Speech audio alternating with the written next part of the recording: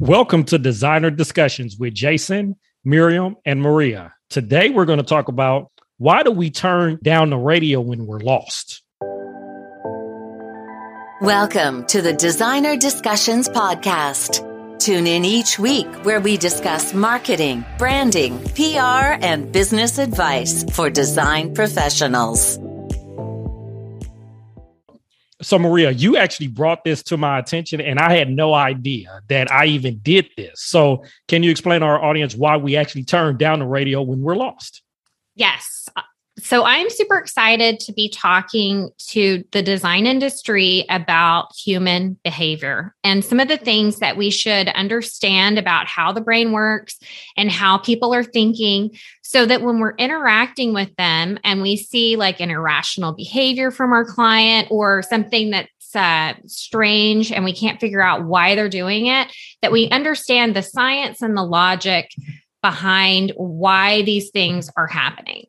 So, for example, we are constantly being bombarded with information, and our brain is processing 11 million bits of information per second.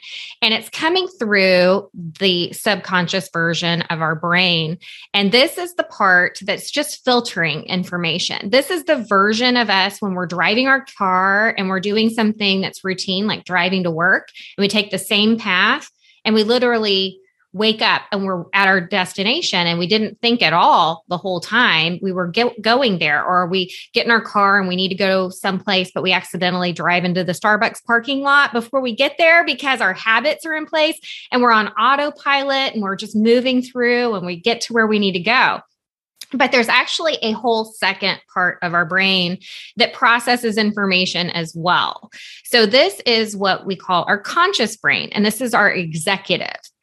Our subconscious is our executive assistant, but our conscious brain is our executive brain.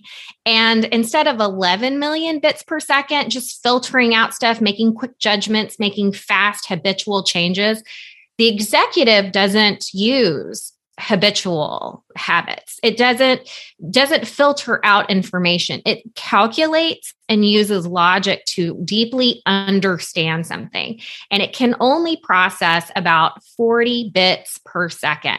We just went from 11 million when you're in autopilot and knocking things out and getting stuff done to 40 bits per second.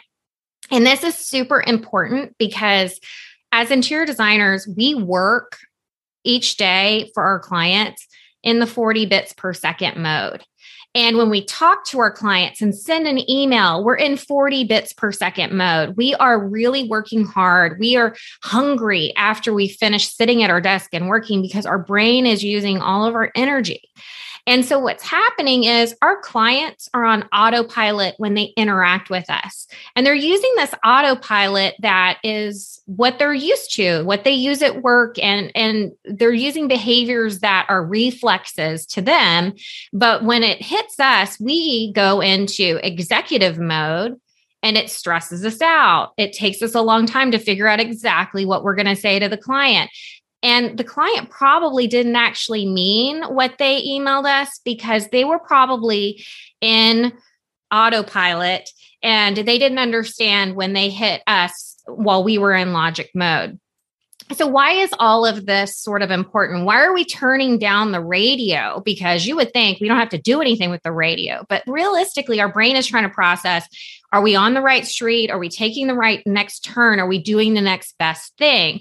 And whenever we have to have the radio off, this is a perfectly good example of whenever you're working on a whole home and you've designed like a whole house and your client just briefly walks by and goes, I don't like that one thing. Can we just get rid of that one thing? And we immediately go, that impacts 40 things. That impacts these two things here, this thing here, and they can't even see it, right? So what's important about this is that this is behavioral economics, okay? It's a big concept. It ties into science. There's a ton of research behind it, and there are a lot of books out there that are very academic. But what I've been learning is that the more I look into these economic concepts, we are actively being impacted by them within our design businesses and we are completely unaware.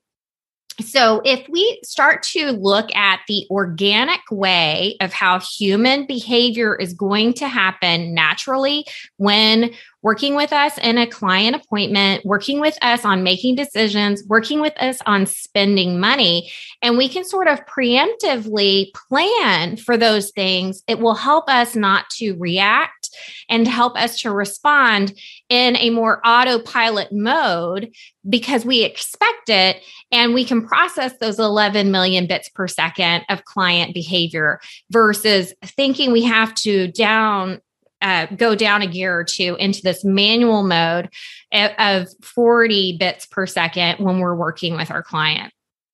So I want to bring this up as an introduction to a series that we are going to work on and build on. We're going to start covering these concepts one at a time. Each episode will have examples of how we can use the difference between subconscious living and conscious living in our client appointments. We're going to use examples and ways to apply it so that whenever you start to see a behavior or something that's happening in your client appointments that are falling apart, you can start looking at your processes and see scientific ways to start to fix those problems. There's a wonderful book out there called Blindsight by James Patterson and Prince Gurham. I got to look that one up. Anyway, in Blindsight, I love the quote that says, if you control the context, you control the behavior. And the reality is large businesses have been using behavioral research to control our behaviors for years. And as independent, small residential interior designers, we are not aware of how we can apply these to our businesses because there hasn't been anybody out there who wants to pay to have a behavioral researcher look at the interior design process from the outside and show us how to solve some of the systematic problems that are existing within our industry. So next time you're out driving around and you're on autopilot and you go somewhere you're not supposed to go, or you realize you're getting lost and there's too much stuff going on and your kid's in the back seat asking you technical questions, and you've gone from driving on a freeway to being in an urban area and there are people crossing the street in every direction. Plus you've got a scooter now that's flying down the road that has no rules, or you have a bicyclist that's coming up alongside of you and you look at your kid, you're like, I can't answer that question right now. Understand you're operating at 40 bits per second and that it's a lot harder to process information under those circumstances. And whenever you can get people into a habitual filtering mode, it becomes easier both for you and for your client. So stick with us. We really hope that you will start asking us some questions, leaving those in our reviews, giving us comments on our social media. We really want to dive into how we can help improve the interior design business. And Miriam is going to give us practical applications on how this works in the PR for the industry. And Jason's going to talk to us about how that this is the base of all marketing tactics and how we can start to use those things to help influence and persuade our clients' behaviors to create better clients and better work experiences. We hope you enjoyed this episode of Designer Discussions. What was your takeaway? Care to share your thoughts and tag Jason, Maria, and Miriam on social media? You can find them on all platforms at designerdiscussions.com.